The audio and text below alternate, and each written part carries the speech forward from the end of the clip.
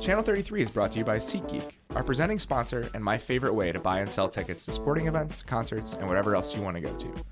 With the SeatGeek mobile app, you can quickly and easily buy tickets with just 2 taps and have your tickets delivered straight to your phone to enter the event. If you can't make it to the event, SeatGeek now lets you transfer tickets to friends or post your tickets for sale, all from your phone. As a special offer for Channel 33 listeners, SeatGeek is giving $20 back off your first purchase with the code BSPN. To get $20 back on your first SeatGeek purchase, download the SeatGeek app today and enter code BSPN.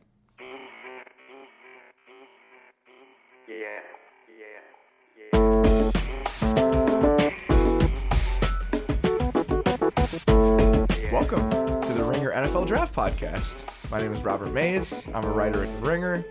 And joining me about 5 feet away is Mallory Rubin. Mal, how are you?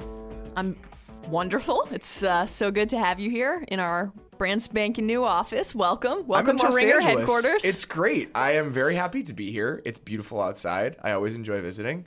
And we have stuff to talk about that also pertains to Los Angeles. Is something going on in football? I woke up this morning. My computer said about 8 a.m., which freaked me out. And then I realized it was 6 a.m. because I'm on the Pacific time situation.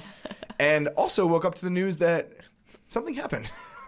The Los Angeles Rams traded all the draft picks so they could get the number 1 draft pick in the NFL draft. And there are 8 million things to talk about with this. It is the biggest thing that's happened draft-wise since the RG3 trade. Probably bigger because it's the number 1 pick. Overall, the haul, if we're just going to lay it out, the Rams get the number 1 pick and Tennessee's 4th-round pick. The Titans get 15, 2 second-round picks this year, a 3rd-round pick, next year's 1st-round pick, and next year's 3rd-round pick. So the haul, when you compare the two, is a little bit less than Washington had to give up to get RG3. But it's still a bounty. I mean, it's a franchise-altering trade for both teams.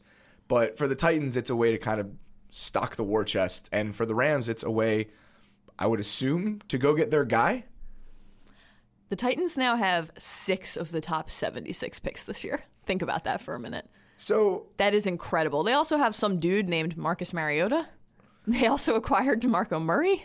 They've got a few players on that team. Little pride of your alma mater there, Dorial Green-Beckham. They're not doing so bad. I'm not sure he's the pride of my alma mater, but thank you. Just testing you to see if the time difference has affected your awareness. I'm all set. Yeah, you're all set. I just drank a barrel of coffee, so I'm ready to go here. This sort of feels like if I had gone to our boss, Bill Simmons, and said, Bill, I have a beautiful 2013 Honda Fit, okay? There's a dent on the rear passenger door, but it moves, it turns on every day. It's definitely going to get you from point A to point B. Do you want it? And he said, not only do I want it, but I'm going to give you my beautiful luxury sports car convertible in exchange just because. You really think that's true? This is insane. All right. First of all, if you're the Rams, obviously they're moving up to get Ezekiel Elliott. So I think it makes sense. You put Zeke and Todd Gurley in the backfield, you run the Wildcat, and that's the basis of your offense. So I don't understand why you're so against this, because that sounds like a great idea to me.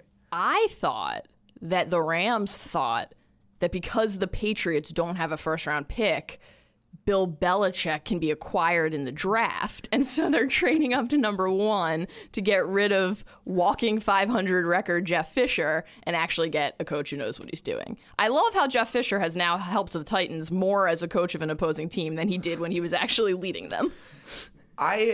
With these kind of situations, we're tempted to say, all right, this was terrible for one team and great for another and whatever else. I'm not going to do that with this.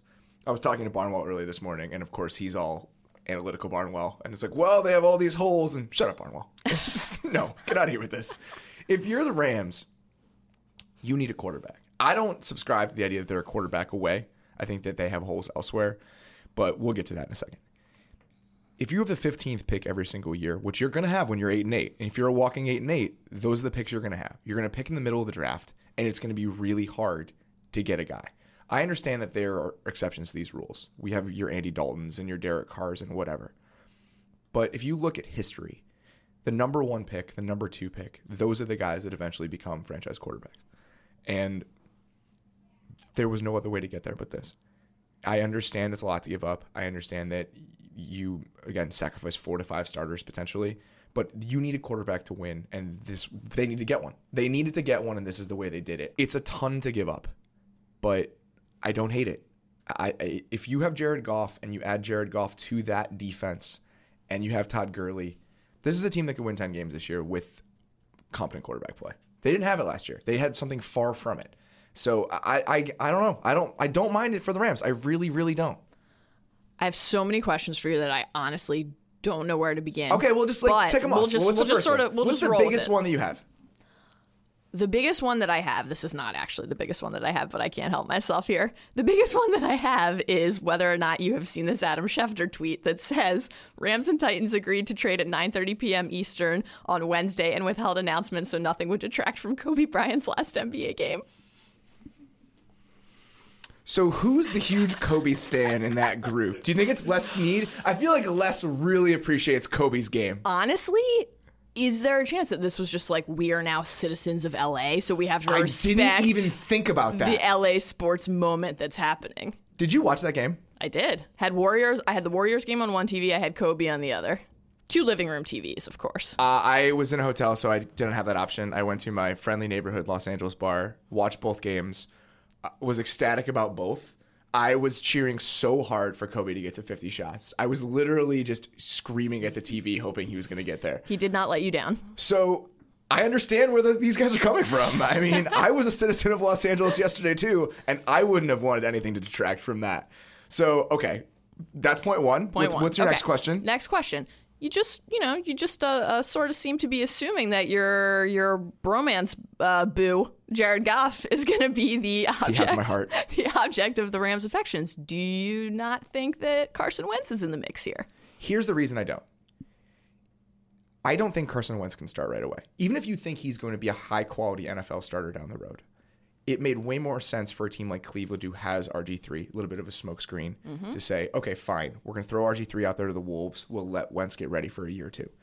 If you give up 2 years worth of drafts and 9 million draft picks for a dude, you can't put him on the bench. Right. And I don't think Carson Wentz is ready. I think the guy who's ready to start right now is Jared Goff, and that's why it just seems to make way more sense for him to be the guy in this situation. Okay, next question. Okay. It's fair for you to say that you're not ready to critique the number of picks they gave up. That you have to go get your guy and you have to do what it takes to go get your guy. Do you think that they had to go to number 1 to get their guy?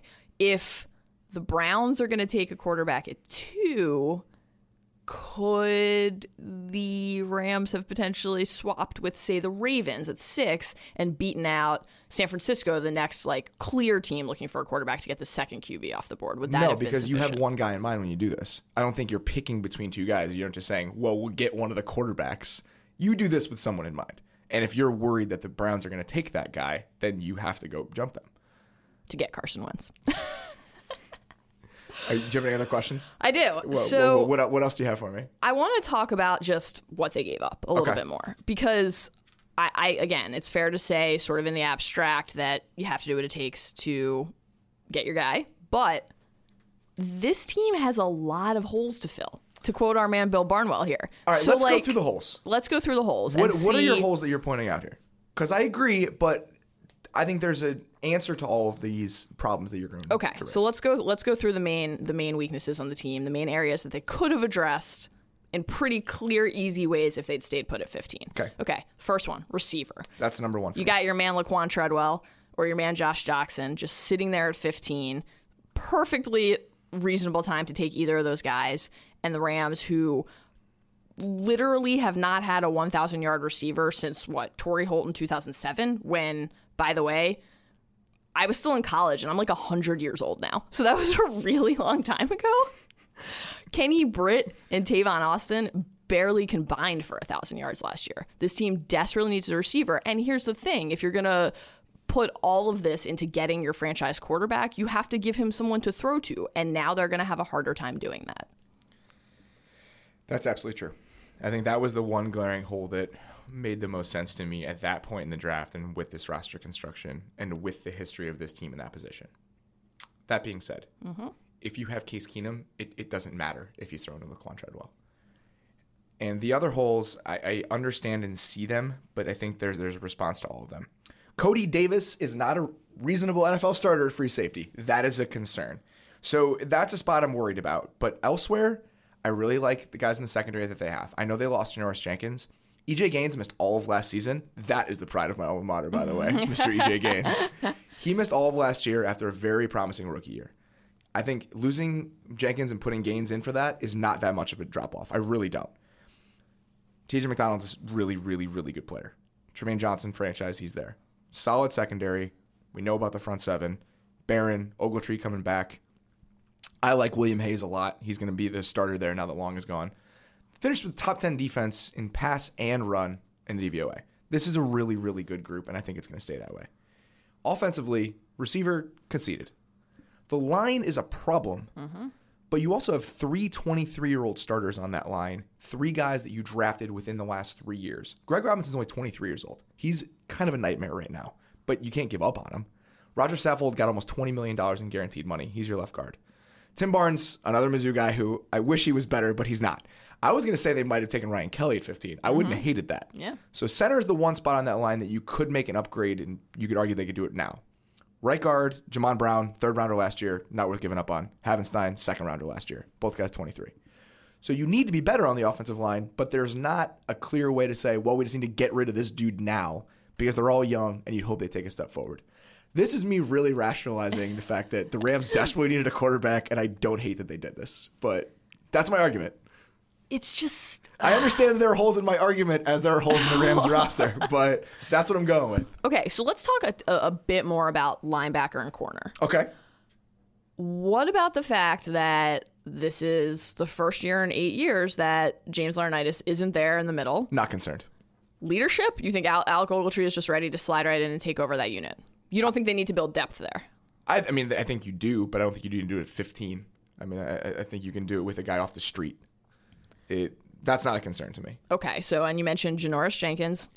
They also have Akeem Ayers is on that roster as well. So Yes. you have 3 move linebackers on that team, and most of the time they're playing with 2 because you're going to have Joyner as your nickel corner. So they have some depth there. I love Joyner. I'm curious whether they've tried to put him at safety. Interesting. If they try to do him, McDonald, Johnson, but then you have a little nickel corner situation. But how those guys stack up is going to be interesting to me because they signed Cody Sensabaugh. I don't like him. Right. But if he's your nickel corner, you put Joyner at free safety, I think those are your best 5 pieces. Okay. So you're not worried that with Janoris Jenkins heading out of town and... I don't like Janoris Jenkins very much. I should let you know. Okay. All right. Well, that informs this analysis a bit. Johnson not locked up long term, right? So if he's gone after this season... Go check out their cap. I don't understand why they didn't sign him long term, but if they want to, they can. Okay. All right. So you don't think that they needed to address all of these needs right now. I think the thing that I just can't get over, of course, and we've talked about this in the past 2 episodes, is that I don't think that either of these quarterbacks, Goff or Wentz, is a sure thing. So to give up all of this, to give up the flexibility and the sheer number of bodies and the ability to build depth and address areas of concern, they would have had a first-round pick at 15 and then 2 second-round picks. They could have gotten a quarterback, a receiver, and an offensive lineman or a linebacker and addressed those needs in a meaningful way with great players. And now they're not going to be able to do that. They're going to have Jared Tiny Hands Goff and then, like, no one. None of this is going to matter if Jared Goff is bad. Right. None of it. Exactly. None of this is going to matter if Jared Goff is good. If Jared Goff is one of the 10 best quarterbacks in the league 3 years from now, we're never going to talk about this again. So this doesn't happen a lot, though, right? Like a team moving up to number 1 doesn't happen a lot, period. A team giving up this much to move up to one of the top 2 picks in the draft doesn't happen a lot, period. And there's a reason. It's because you need players and you need control, and also because it's such a risk. Like, you don't want to end up in the Ricky Williams situation where you gave up a franchise to get one player. Or the Robert Griffin situation. And that is, of course, one of the really fascinating and weird wrinkles of this, is that the Rams were the team that duped the Redskins in the Griffin trade. They were the ones that saw the situation and exploited it and collected the picks for a guy who was not a sure thing, right? Because that's the thing. These guys are not sure things. You're in love. I would have done it. It just, I would have done it. That's where I'm sitting. So let me ask you if I'm Les Snead yesterday and I'm sitting there and I'm kind of just hanging up the phone after they'll call me back if this is a thing. And I'm sitting there staring into space and really thinking about the history of the next step of my franchise. The fact that I'm moving to LA. I've lived this life with all these dudes for so long. Your Bradfords and your Keenums and your Foleses. And you believe that he's the guy. I would have done it. That's really as simple as it gets. So does your assessment of the trade change if they wind up taking Wentz? Oh, 100%. You're not as fond of him. So it changes a little bit, but it doesn't change that much. Okay. Because if that's the guy they love, then they went and got him, and I'm okay with it. Do you think there's a chance in hell they make this deal if they're still in St. Louis? Or is this, we're in a new city, we're in Hollywood, we're in California, we're in the Sunshine State, we need a star? There's a chance in hell. I think that there's less of one. I think the incentive is very much there. I think if you give Stan Kroenke a call yesterday and ask if he is in favor of this, he's much more in favor of it now than he would have been 3 years ago. Do I talk about the Titans? Because they just got a lot of picks and traded the number 1 pick. Sure, let's do it. I don't know. What about our man Laramie Tunsil? So all right. So I don't think there's much to say about Tennessee. John Robinson. Really well done. Good job, buddy. Really well done. You're a team that's hot garbage in a lot of spots, and you just got a chance to really rectify that. I mean, you're looking, if you hit on half these dudes, you get 3 solid starters out of this. And what you want, and after I just said everything I said about the Rams, you want more rolls of the dice when it comes to this stuff, historically and theoretically. And he got them. So that's fine. I don't know how much there's to say about that. They need a ton of things. They're going to have a chance to get them. What's interesting about this from that perspective, from the Tunsil perspective, from how this shifts the draft, is what happens next. So if we concede that the Rams are taking Zeke Elliott number 1, then you get to Cleveland, and maybe this shifts Cleveland's thinking. Here's the thing, by the way. It's a really funny joke because, like, it could be true. Like, what if they did trade up for, like, Jalen Ramsey? And this isn't about a quarterback. You just see Fisher walk to the podium and just shove Goodell out of the way. This is my guy. He takes over. He goes rogue. Let's not rule it out. All right, so if you're Cleveland and you loved one guy and the Rams take him now, maybe that shifts your thinking. There's no way to know. So I think Tunsil's in play for Cleveland at 2. Right. Which, why not? They don't have a right tackle. They just let theirs go. This idea that Tunsil was just penciled in for San Diego now, I don't believe that. I think if Cleveland loves him, they don't exactly have a sure thing over there. It would make sense. That's a hole they have on their roster. But let's just say he doesn't go there. So now for Cleveland, you got so many guys in play, but it's, again, you get Ramsey, whatever. Becomes interesting for San Diego. If Tunsil's there, you have to think about it based on how garbage your offensive line has been recently. Right. You literally just signed Joe Barksdale to a 4-year deal with $10.5 million guaranteed. He's your right tackle. You're not walking away from that. King Dunlap is not necessarily as much of a long-term investment. He's been hurt a decent amount. So if you want to take Tunsil, say, fine, we'll move on from Dunlap. I don't hate that. But you still owe that dude some money. $9.375 million after this year in dead money. So your tackles, you've committed there. Guard is a different situation, but I don't necessarily think you just say Tunsil's going there no matter what. Now, Ramsey's in play there, which I really love. Yeah. That makes that secondary super interesting. So I think San Diego is a winner here. But that's where it all kind of shifts. I think if you're Dallas, you have most of the same guys in play.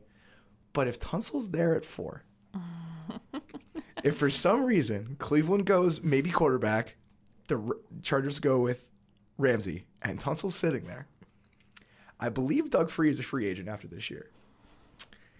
So you're sitting there if you're Dallas, and you would have Tyron Smith, Lyle Collins, Travis Frederick, Zach Martin, and Laramie Tunsil. I wish that everyone listening could see your face right now. We've used this line with our dear friend Tate, who's with us here as well. You look like you've been transported to heaven on earth. The idea of it is the coolest thing I've ever thought of in my entire life. So if it were to happen, I would be extremely happy. His contract is up after next season, actually, and he has $1.5 million in signing bonus, but nah. So what is the details? Details, not important. What is the absolute farthest that Tunsil falls? I saw him at 9 on a mock draft earlier today, and that seemed crazy. That happens. I think Philly gets him at 8 if he's there. I also think if you're Jacksonville, to take him. Right. I mean, who cares? Luke Jokel is not something I'm interested in You think they're going to trade him? Trade Jokel? Who's going to trade for him? Seen some of those rumors floating around the last few days. I'm sure Dave Caldwell's the one to put him out there, or Luke Jokel's agent. I'm not trading for Luke Jokel. He's not under contract after this year. He's been a Houston foreclosure of a left tackle. No, absolutely not. No. If he's there and you love him, take him, because if that's the best player in the draft, you can give him at 5. I'm all set.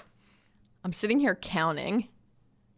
Is there a chance that Miles Jack is a Raven as a result of what happened today? Oh God, is this the best thing that's happened to you in weeks? Is this a possibility? Sure. I mean, this really does throw a wrench into everything that's happening right now. Every other team is so happy right now. That's the thing. The Rams didn't just do the Titans a favor. They did everyone a favor. Because you know what this is? This is like the I know you're not a baseball fan, but hang with me. I know you're a Cubs fan, but not a you're not in like a yesterday. Just destroying people. You're not in like an AL only keeper league like yours truly right here. Which I heard about yesterday. Congratulations, by the way. Thank you. My life is officially insane. But yeah, it's over. It's done. This sort of reminds me of like the moment in a snake draft where some asshole starts the closer run. Oh, see, I was going to go elsewhere. I went in my rookie draft every year in my NFL keeper league. It's always happened where if I'm in the top 5, some asshole takes a dude I don't want in front of me. Right. Yes. And you Thank rejoice. you so much. There's that, certainly. And then there's also the person who takes the closer first, right? Everyone else then has a choice. Do you benefit from that stupidity by allowing a better player to drop to you, or do you feel compelled to do something stupid in turn? Yes. Which is probably what the Browns are facing now. Yep. Right? Yep. I mean, what do you think? Are they gonna take Wentz or Goff, depending on what the Rams do? It depends on if they like them. I mean, if they like Wentz or they like Goff, if they like whoever the Rams don't take, if they really like him, then maybe they do. It's so hard with this stuff because you don't know if these teams are in love with these quarterbacks. Clearly the Rams are. But outside of that, there's no indication that anyone else is. If the Rams are taking the guy that Cleveland wanted, do the Browns trade down? Do we have another trade? It depends on if a team loves whoever the Rams didn't take. If there's a team further down, but who would that team be? Who still needs a quarterback? The Niners, maybe? Yeah. If they're scared now because they were in this position to take that second quarterback and now they're not. What if Chip is just like sitting there like, you can't out crazy me? Well, Baalke's not going to let that happen. As much as Les Snead was the king of draft picks, Trent Baalke has traded down 7 million times in the last 10 years. Amazing. So, okay, the Titans. Do you think they take a tackle still? Do you think they're looking at like Jack Conklin at 15, someone like that? Sure. I mean, it's certainly in play. It's a position of need. They don't have a solid option there, but I think anything is around for them. I mean, they need, looking at that roster right now, they need a tackle. Byron Bell's not an answer, but they could use help on the defensive line, which there are going to be guys around there. They could definitely use another corner. Bryce McCain is not somebody that's my favorite. Marquestin Huff. I mean, this is also they have a lot of needs. They have a lot of needs, a lot of places, and that's the whole point of what they just did. So I think anything is in play. I wouldn't be surprised. The only position where I'd be surprised if they took one in the first round is probably a running back or a quarterback. Outside of those, I'm pretty sure it's all on the table. Actually, there's one other spot where I would be a little bit surprised if they took one in the first round, and that's pass rusher. Because you have Derek Morgan, you brought him back, gave Brian Orakpo a decent amount of money. So that's a spot where you have 2 solid players. And that gets us to, we're going to do some segments. We're actually going to talk about things that are not this trade. That gets us to our prospect of the week. Okay. And this is a guy that I have been interested by through most of this process. And also, it's an interesting spot in this draft, and that is edge rusher. And the guy I want to talk about is Emmanuel Ogbah from Oklahoma State. Let's do it. Dude who had 22 sacks, I believe, in his last 2 seasons at Oklahoma State. Very productive. Big 12 Defensive Player of the Year, his second to last year. Guy that got after the quarterback clearly with numbers. Dude who exploded at the combine. 4.6-ish 40, the best time among all those guys. Is huge. Not somebody that's like wiry and fast, but looks like the Hulk. Why isn't he a top 10 pick? And does that speak to what this crop of edge rushers looks like as a whole? I think the depth of the talent pool is so vast this year that you sort of have the luxury of picking like by personal preference as opposed to just sort of saying this guy's like, you know, clearly the first or second or third guy of the position set. I think that as powerful and versatile as he is and as successful as he was in college, he was also really inconsistent. Yeah. You know, he had plays where he looked like an unstoppable monster, and he had plays where he looked totally overwhelmed, and I think that probably scares scouts and teams. And this is like a potentially very unfair thing to say. I'm curious for your thoughts on this, but Oklahoma State's recent draft history is not on his side, right? So 4 of their last 5 picks, Justin Gilbert, Joseph Randall, Justin Blackman, Brandon Weeden. Those guys are not good professional football players. Obviously, there's some other stuff going on in a couple of those situations, so that's not, again, super fair. God, but Justin Gilbert. T. Boone Pickens and Mike Gundy like really need Emmanuel Ogbah to be a successful professional football player, or at some point there's going to be a trickle-down effect here with recruiting and guys thinking that they have NFL futures if they go to play there. I don't always buy into that, and I think that there is a stain that comes with having a bad run. I often think it's more positional than I think it is overall with a program, though. If you think USC quarterbacks are garbage, then you're not going to take a USC quarterback because it's same coaching, whatever. He intrigues me, and I think he intrigues me for a lot of reasons. The measurable's very clear. Yeah. It shows up at times. There are moments where he'll come off the edge and he'll explode. He has a little bit of a hesitation move and a dip that looks pretty good. He bends back to the quarterback better than a lot of these guys do. There aren't that many pure terrors in this draft coming off the edge. There are a lot of really good football players. Right. I think he has maybe the best chance to turn into the pure terror because he's flexible in the right moments. Not a lot of counter moves. You don't see that. He doesn't come back with anything. With coaching, I think he has a chance to be really, really good. And I think with all these guys, your Ogbahs, your Leonard Floyds, your Shaq Lawsons, it's more about what they're going to be than the products they are now. With Bosa, I think it's what he is now, even though I don't think that's the ceiling's very high on that. Right. With the rest of these guys, it's what they can be. And if I have that in mind with this group as a complete set, he's the guy where I can say the ceiling is the highest. That's what I want. Do you think that the inconsistency is a result in any way of physical ability or skill, or do you think it's purely that he needs to just learn how to play football better? I think it's a combination of things. I think motivation is he doesn't play hard every play. Yeah. The amount of plays Oklahoma State had to play in the Big 12 is a factor in that. I was watching the Baylor game yesterday. Oh, God. I was watching for like 6 minutes of cut up, and they just got done with the first quarter. Yeah. I was like, oh, my God. So I think that's part of it. Also adds to sack totals, by the way. Yeah. Which that True. pumps stuff up. Yeah, it inflates the numbers for sure. But so it's that. I also think when you don't have a counter, you become inconsistent because you're just not going to be a threatening force on every single play. Because if you don't beat a guy around the edge, you don't have a chance. So that really limits the amount of impact you can have on a play-to-play basis because you have one shot. And if you don't hit that shot, it's not going to happen. So when it does, you look fucking great. Right. And when it doesn't, you're just standing there dancing with a dude. So I think it's a combination of stuff. So you'd rather bet on someone like Ogbah who has the frame than someone like Leonard Floyd who is explosive and exciting, but kind of like a beanpole, and not going to be in the green room, which is interesting. He's been like as high as 10 in a lot of mock drafts, but I don't know. Those guys scare me. Yeah.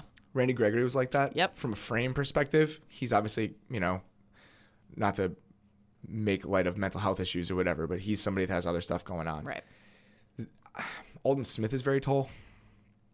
That's another guy that... Speaking of someone with other stuff going on. That's also true. But just from a football perspective, Floyd has the best first step explosiveness getting around the edge of anybody in the draft. I assume some scout is going to be getting very aroused when he sees his arms and how long he is and everything else. So I understand where he's intriguing. I don't think he has the strength to hold up on the edge. I mean, there's just no way he's going to be able to be anything against the run. So I understand where that's a drawback. My favorite of the whole group, actually, is Shaq Lawson. He has some issues first step-wise. He doesn't play as explosive as he is. He ran a 4.7 40. The dude can move. He's a monster. He doesn't play that way, but he's so solid. He's so good setting the edge against the run. He can drop back a little bit, play with his hand off the ground. He's the guy in this group that I want. I just don't think right now he's as sexy as Agba is. I love every Clemson defender in this draft. Shaq Lawson is incredible. We'll get to one more. And you'll hear my love. Kevin Dodd is delightful, and our boy, Mackenzie Alexander, is a beautiful flower and a rare treasure. Just want to get to it? Let's just do it. Let's just do it. So our blue chip battle this week is not between two guys because we couldn't pick just two. We're going to talk about all of the cornerbacks in this draft. Before we get to those cornerbacks, Mallory, let's get to one of our sponsors. I don't know about you, but cooking is not my forte. I struggle with it, not very good at it, and I don't do it very often. And one of the reasons is just because it's not convenient. Going to the store and getting everything, finding recipes, everything else. Ain't nobody got time for that. Here's the thing though, with Plated, none of that is a problem. Plated makes cooking awesome meals at home easy and fun. There's no meal planning, there's no shopping. You can make the most of every moment in the kitchen and at the table with Plated. Here's how you get started. Go to plated.com/BSPN now for a fantastic offer and with your first Plated delivery. Choose from exciting recipes that change weekly, designed to fit a wide range of tastes and preferences. You'll get a hand-picked insulated box with fresh produce, antibiotic-free meats, everything you need to cook a delicious dinner delivered straight to your door. And it's all pre-measured, so none of the food goes to waste. Just follow the step-by-step recipe cards and get ready to be impressed, and more importantly, to impress other people. That's why I want Plated, because I want people to come over and say, look at this guy, he knows what he's doing. You don't need to be a pro to make these amazing dinners. Not home for your delivery? That's a lot of us. We have jobs. Life comes. Don't worry about it. Everything in your Plated box stays fresh until midnight on the day that it arrives. So if you want to prepare chef-quality dinners right at home in a few simple steps, hurry over to plated.com/BSPN right now and get a free dinner for two with your first delivery. That's a free dinner for two with your first Plated box. Go to plated.com/BSPN for terms and details. That's plated.com/BSPN. So all the cornerbacks is a bit of a misnomer. We limited ourselves because we have to put some constraints on this because we think we would get a little overexcited. We also are going to force ourselves to sort of put Jalen Ramsey where he belongs. Oh, yeah. Which is on another planet. Of course, yeah. I mean, that just like, yeah, no, of course not. Yeah. So non-Ramsey cornerbacks. Yes, of course. Who are our favorites? So do you just want to rank them? Do you just want to give me your four top to bottom? And then we can talk about why? I would love to do that. Can you do that? So 2 through 5, basically, because again, Ramsey's number one. Yes. We're stating that for the record. Your 2 through 5 corners. Okay. Which in this draft is really your 2 through 5 defensive backs, more or less. Exactly. So I am going to go, and this is hard because this is sort of like picking between my favorite Harry Potter books. They're all just lovely. I can't believe I'm making you do this. I feel like it's a cruel practice. I'm going to put... Oh, this is so hard. I can't decide between Mackenzie Alexander and Vernon Hargreaves. I love them both so much. All right. They are in some order below Ramsey in 2 and 3 for me. I'm so torn. I'm going to give Hargreaves the slight edge, but then I'm probably going to talk myself out of it 30 seconds from now. And then this is gonna be so I'm going to put Eli Apple next and then William Jackson. That is my exact ranking. And with the same... dilemma. Yeah, it's a Sophie's Choice at the top, which I really hate. All right, let's get into Hargreaves and Alexander first then. And why I would pick Hargreaves and why it's so difficult for me. I can't really decide how much of my Mackenzie Alexander love is based in everything about him aesthetically. I think it's 92% of what I love about him. First of all, the dude plays in shorts. He's not even pretending like he has knee pads in, which is my favorite thing. It's like, fuck this. He looks like he's wearing jean shorts. It really is. So, awesome. Second of all, the best shit talker in this draft without any sort of conversation. It's not close. It's not close. That dude, every single play is in someone's face. And the reason I'm okay with it is because it's either when he's broken up a pass or when he has literally buried a dude into the sideline like 6 feet under with one hand. So that's fine as well. I love everything about that. So he has all that stuff, and he's got that. Whatever that is, I love it. But he's not some asshole, right? Right. He's really, really smart. Everything you hear about the dude is that he's got it all up here. He's in the film room all the time, apparently. And you see it show up. He really does diagnose plays very quickly on a schematic level. The way that it unfolds, I saw him come up on so many screens and swing passes and make tackles near the line of scrimmage. He's got that down. Here's the thing with Hargreaves, though. He's got all the other mental stuff down. Right. Alexander's knock is that he had no interceptions all through college. Right. And I think that's overrated. Lance Zierlein of NFL.com does great work. Had a stat where he said that 29.6% of targets toward Alexander were completed. Yeah. You don't need to intercept passes if that's what's happening over there. But with Hargreaves, the awareness is much more. As the play is happening on a coverage basis, he knows where his man is. He knows where the ball is. He's really, really good at the top of routes, identifying when they stop and breaking back on the ball and coming back hard on it. You don't see that with Alexander. Alexander's just really sticky in man, which has value, but it's not as nuanced as what Hargreaves brings to the spot.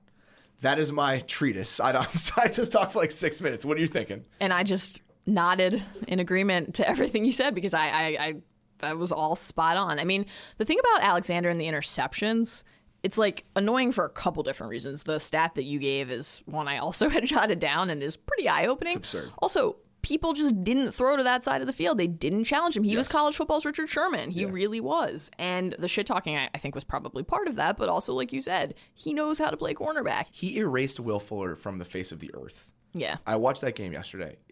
He really did. Will Fuller will no longer exist. If somebody takes him, it's going to be really unfortunate because that's a wasted draft pick. He's not alive anymore. I'm going to give the torrential downpour a little bit of credit as well. But, okay, fair. Mostly Alexander. Both of these guys are a little bit undersized, right? It seems to be a critique that's sticking to Alexander more, which is interesting. I feel like it's the opposite. Do you? Because I think Alexander plays bigger. Right. In this weird way. I think on a man coverage basis, he plays bigger than his 5'10". He also has longer arms. It just feels like the kind of thing where people are looking for to nitpick. Like, oh, well, these guys are both dominant badasses, so we've got to find something to say, yeah, they're 5'10". They're too small. All the receivers nowadays are gigantic. Can I read you a Alexander quote from, you certainly can. From after his pro day? When you watch Tyrann Mathieu play, you see his heart. You could see his soul. It don't matter, undersized guys. I don't listen to none of that. Football is a game of performance. If you can perform, everybody will shut up. And he's completely right. Also, I want to see his soul. That sounds amazing. So the Bears have the 11th pick in this draft, and I really hadn't thought about corner very much because they re-signed Tracy Porter, and Kyle Fuller is actually good. It was touch and go there for a while, but he's actually good. Watching these guys yesterday and hearing that, I think I want Mackenzie Alexander. I think I just really, really do. I want to root for him every single week. He's amazing. He's the kind of player who I will root for unless he's a Steeler. Like, no matter what. If he's a Raven, beautiful. If he's a Steeler, I'm going to have to... By the way, that's in play. I know. I live in fear of just such an occurrence. That is the one team that really doesn't want this run to go fast. They don't want it to happen high because I think they're the team that needs a cornerback the most and could really benefit from a guy like Alexander. Because the one thing you need, the guy they really, really could use is freaking Vernon Hargreaves. Because that dude is a perfect cornerback, and in that scheme... I like my favorite thing about there's like 17 favorite things about Hargreaves, but scheme versatility. He can do anything. He can play off man. He can play zone. He can play man. He has such incredible body control. It's awesome. It is. It doesn't matter if you're slightly undersized if you can do the things that he can do. Totally. And move the way that he can move. Do you have any concerns that he got a little bit chewed up in some big games against Alabama and Michigan? I think Calvin Ridley is incredible. An alien. Yeah. So there are a couple plays that. It looked like Hargreaves struggled, but he went at Amari Cooper 2 years ago. I mean, that was a battle. I watched that game yesterday. I mean, those two dudes are hammering it out against each other. So one of the other things I noticed while watching the corners, I realized that if I played in the NFL, I would definitely have the third on the back of my jersey. Like 100%. I always ride for dudes in the third because it's an elite club. We're a special group. And I think that's what adds to these guys' power because Hargreaves is and William Jackson is. He is indeed William Jackson III. Any worries about the recurring knee issues? I think that's probably what's pushing him down a little bit. I also think he's much rawer than a guy like even Alexander is. You see it show up a lot, just his physical talent. I mean, it flashes all the time, but it's not as refined. The movements aren't as refined. He's very much on a lesser progression than a guy like Hargreaves or Alexander are. But if you want the measurables, if you want big, if you want fast, and if you want a guy who makes plays, this dude does. So I think that the one thing that would be the scariest is the knee stuff. The other guy who's big and fast, Eli Apple, 6'1". Teams out there who are worried about all of these young, tall, physical receivers might be smitten by Eli Apple's frame. Here's the thing. And we get into measurables and everything else. When I watch Eli Apple play and I watch Mackenzie Alexander play, I would guess that Mackenzie Alexander is taller. Yeah, I agree. That's the type of thing where we fall in love with size for corners, but if you don't play big, right, then I don't care. Desmond Trufant is 5'10". Desmond Trufant plays like he's 6'2". That's the guy Mackenzie Alexander reminds me of, by the way. Just sticky and plays so much bigger than he is. If you're that good and you're right by your dude and you play physical and everything else, it doesn't matter if you're 5'10". Everyone can't be Richard Sherman. If you're 6'3", you probably can't run. So I like the 4.4 for Apple. I like the fact that he's tall, but if you don't play that big, then I have my issues. Apple, by the way, one of 5 Ohio State Buckeyes who will be in the green room, which is insane. Ties the record that Alabama set in 2012. Incredible. I remain slightly mystified that this team did not win another title last year. Do you know that Eli Apple was not always his name? Eli Pomegranate? Eli Woodard, all through his senior year of high school. I will read you a quote of my own. Gwyneth Paltrow fan, or... A wise man once stated, "Fatherhood is not biology. Fatherhood is responsibility. From the time I was 2 years old, my dad, Timothy Apple, has been my father. He's nurtured, provided, and protected our family. I am the man I am today because of his tireless love and commitment to our family. So it is with great pride and honor to carry his last name. I am truly blessed to be Eli Apple." That honestly makes me want to cry. That is so nice. Oh my God. My heart is wrenching right now. It is filled with love for the man now known as Eli Apple. What, isn't that awesome? That's amazing. That is so cool. What a sweetie pie. Yeah, so I found that today. That really made my morning outside of the Rams doing crazy stuff. Oh my God. That is really, really nice. So I feel like we're in agreement about this group as a whole just based on how it stacks out. I also think with a lot of positions in this draft, this is similar. Depth. Mm-hmm. There are dudes you can get later that are going to be starters. But if I'm looking at it right now, I think Hargreaves goes in the top 10. Mm-hmm. I think Apple goes in the top 16. I think Alexander goes in the top 22 because people are talking themselves out of him. I don't understand. And I think Jackson goes in the first round. That would be my guess. So the interception stuff, production stuff is probably dragging Alexander down a little bit. So my last question for you about this. 5 cornerbacks in the first round. Is that because all 5 of those players are actually worth taking in the first round in a vacuum, regardless of circumstance and context? I think we would probably both say yes. Or is that a response to the recent influx of receivers, to the nickel basically becoming the base defense and teams needing to stack up accordingly? That's a really good point. I don't think it's a matter of the receivers, but the nickel is a really, really good point.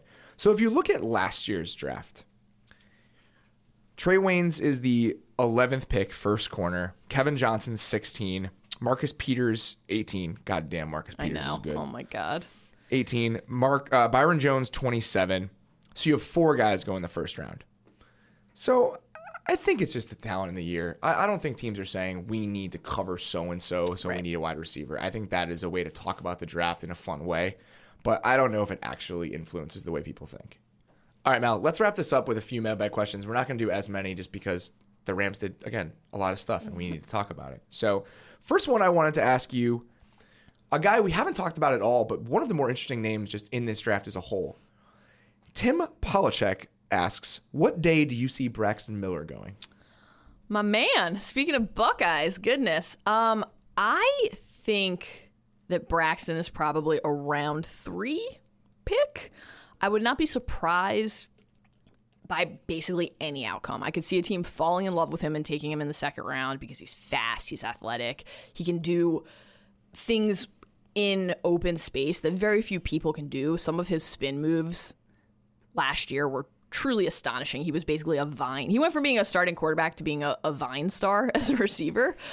I could also see him falling to like the 5th round because the truth is he doesn't really know how to play receiver yet. He has a lot to learn. He was a quarterback. He got hurt. He lost his job. His shoulder never properly healed. And Urban Meyer got creative and converted him to a different position. I think that he probably has more of a future as a return specialist than as a receiver, but I can see him doing a lot in the slot.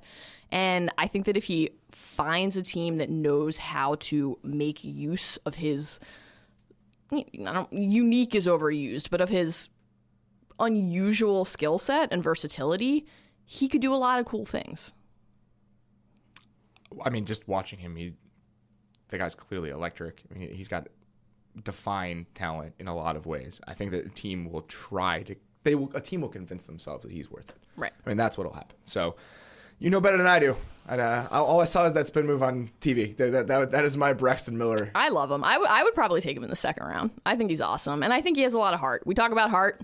It's one of our go-to. That's our measurable, Maze. Hell yes, it is. That's all I care about. Forget the height. Let's talk about the heart. And he's got heart. He's got incredible burst, incredible moves. I think he'll find a way to contribute.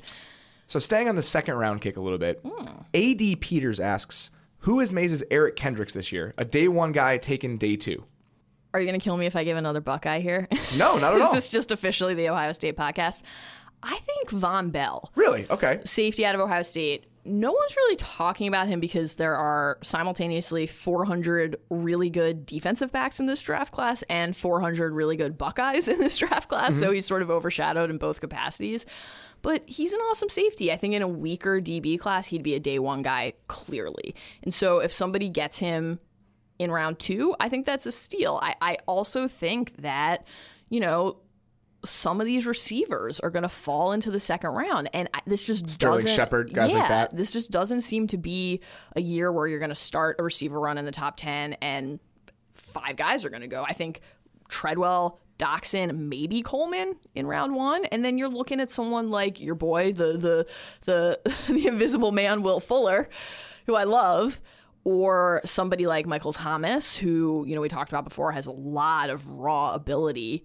Those guys could be incredible values on day 2. The guys I'm thinking about, Cody Whitehair comes to mind just because guards always get pushed down. He's somebody that's probably a 1st-round talent.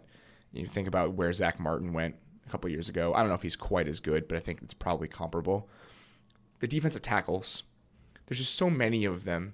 And if you think that a guy like Vernon Butler is a 1st-round talent, if you think Kenny Clark is, Chris Jones, maybe one of those guys doesn't go in the 1st round, even if they could.